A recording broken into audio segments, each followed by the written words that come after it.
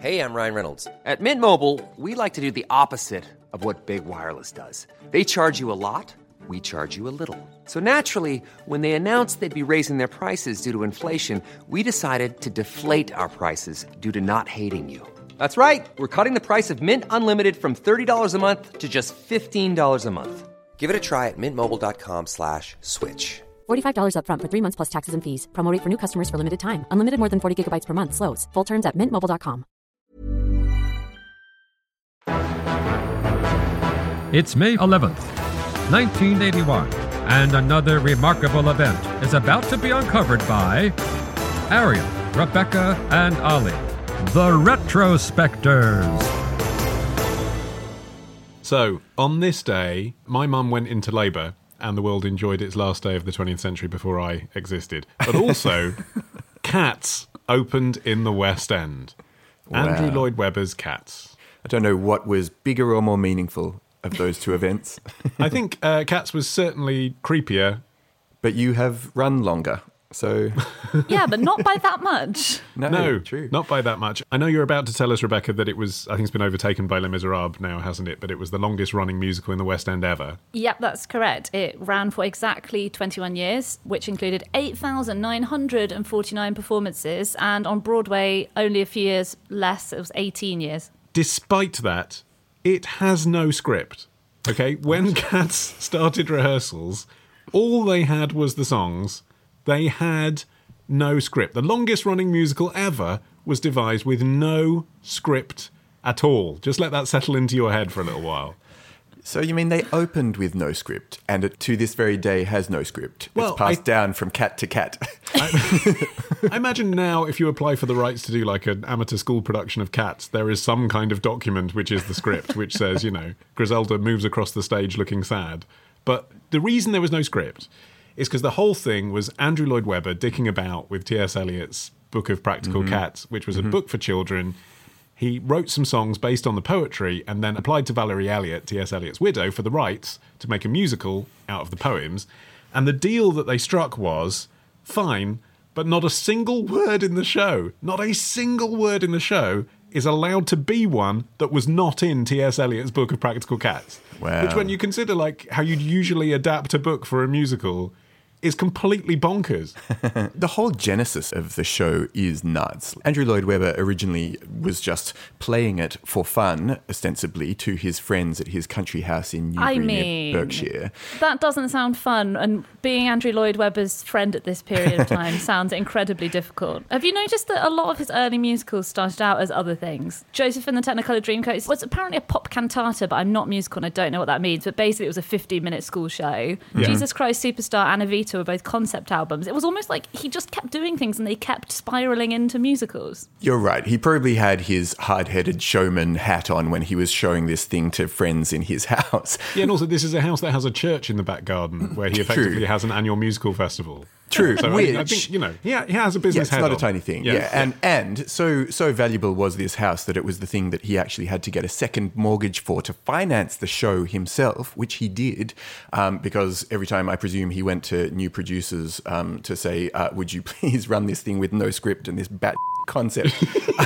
They were like, no. So he had to finance it himself, but, you know, paid off. Did you guys see that episode of Unbreakable Kimmy Schmidt where Titus got cast in Cats, and when he gets cast, he finds out, like, the big secret is there is no cats. They just improvise something themselves every night. They're just doing random stuff.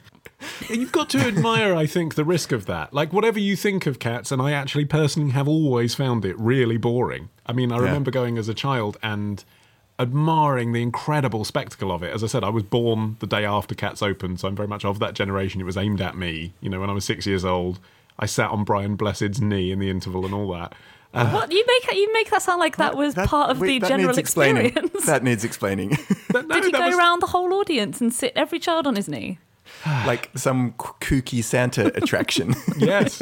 Brian Blessed was playing Old Deuteronomy, and in the interval, he sat on his perch in the rubbish dump, and kids would go up to him and sit on his knee and talk to him. Yeah. That's very of the time. Despite that, I always found it boring. But looking at it now, the fact that it cost £2 million on a completely insane concept, I actually think is, like, I'm pleased it succeeded, because it was either going to be a massive flop like the film was, or an enormous hit like the stage show was. It's going to be one or the other. It was going to die in flames, or it was going to be the biggest hit ever. And you've got to admire that kind of gamble in a way.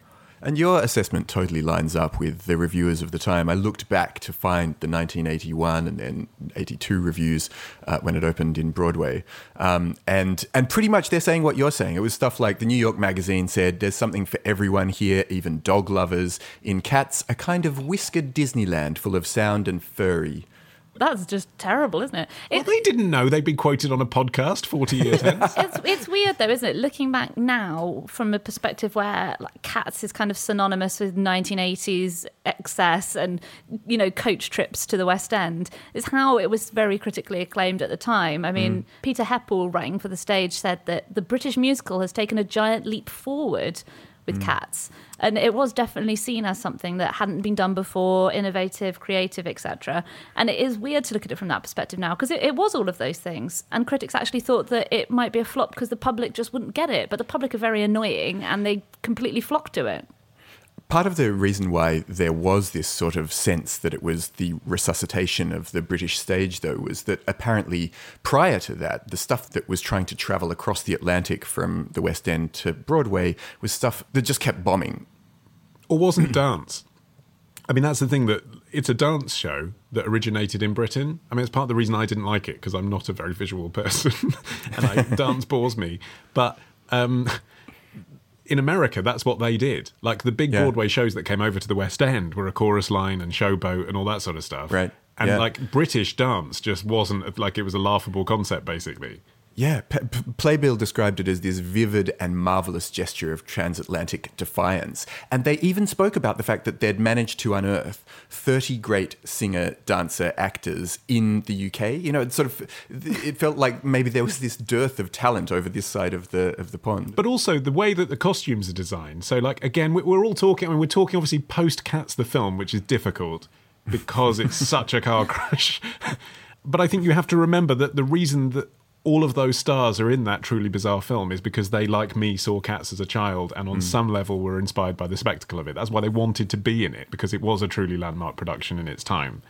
And I think one of the things that was special about it was when you think about how singing cats and dancing cats might look, the reason it's so weird on film is it's an intensely theatrical interpretation that happened in the theatre. They didn't look like cats. They looked like a sexy dance troupe with a vaguely kind of feline twist. And in fact, when Andrew Lloyd Webber first had his conversation with Valerie Elliott and said, "Can I have the rights?" she said, well, Tom, T.S. Eliot, had already turned down Disney. And the reason for that was he didn't want the cats to be Disneyfied. He wanted them to be mysterious and not cutesy. And the reference that Lloyd Webber used was, well, I always imagined them a bit like Hot Gossip. And that's because Sarah Brightman had been in Hot Gossip. And that was what they went into it. They were all supposed to be a bit sexy. And then when John Napier designed the costumes, he was sitting in the rehearsal watching the dancers and they were wearing leg warmers and they were wearing arm warmers. And he was like, well, that looks a bit feline. We just need to accessorize that. And that is some lazy-ass costume designing right there. On stage, it was very clearly, hey, something for the dads. It was fine. It's just on film, it was weird. Because they've got buttholes as well, which you are very aware you're not seeing when they're CGI'd out. I mean, I kind of assume that all animate things have buttholes. If only T.S. Eliot had written a poem, called Barney the Butthole Cat, then there would have been an explanation of that in the show. But since the words didn't exist, it wasn't possible. So the most extraordinary thing about Cats is you ask anyone who's never even seen Cats to name a song from Cats, and they'll all say, what will they say? Memory. Right. Oh, are you going to do it, Rebecca? No. We can't afford it. Yeah. How many seconds can I do? I'm not sure. That's known as the 11 o'clock number, which is like a Broadway term for the big song that the diva comes on and sings, belts out, usually penultimately in the show, i.e. around about 11 p.m. in the show's running time, and essentially carries the audience home to the emotional climax. Now, that song arrived after rehearsals had started. All Andrew Lloyd Webber had of it was the melody, because he doesn't write lyrics, and T.S. Eliot hadn't written any words that fitted that, because it was all bullshit about Bumpkin the Bumble Cat. And that one also got cut out.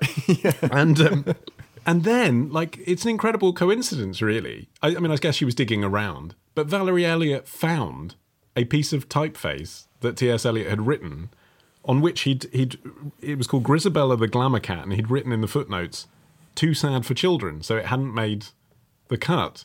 And she said, well, I don't mind you using this. And all of the words that are in memory are in that. Do we not think that Valerie Elliott might secretly be a really good lyricist? She just happened to unearth this perfect number. She was the real talent in that relationship. In Andrew Lloyd Webber's memoir, Unmasked, he mentions that the Cats phenomenon grew so large in the 1980s that the Cats T-shirt, if you remember the one with the cat's eyes, Yeah, the yellow became eyes, the second best-selling T-shirt in the world in the 1980s. Do you know what the number one was?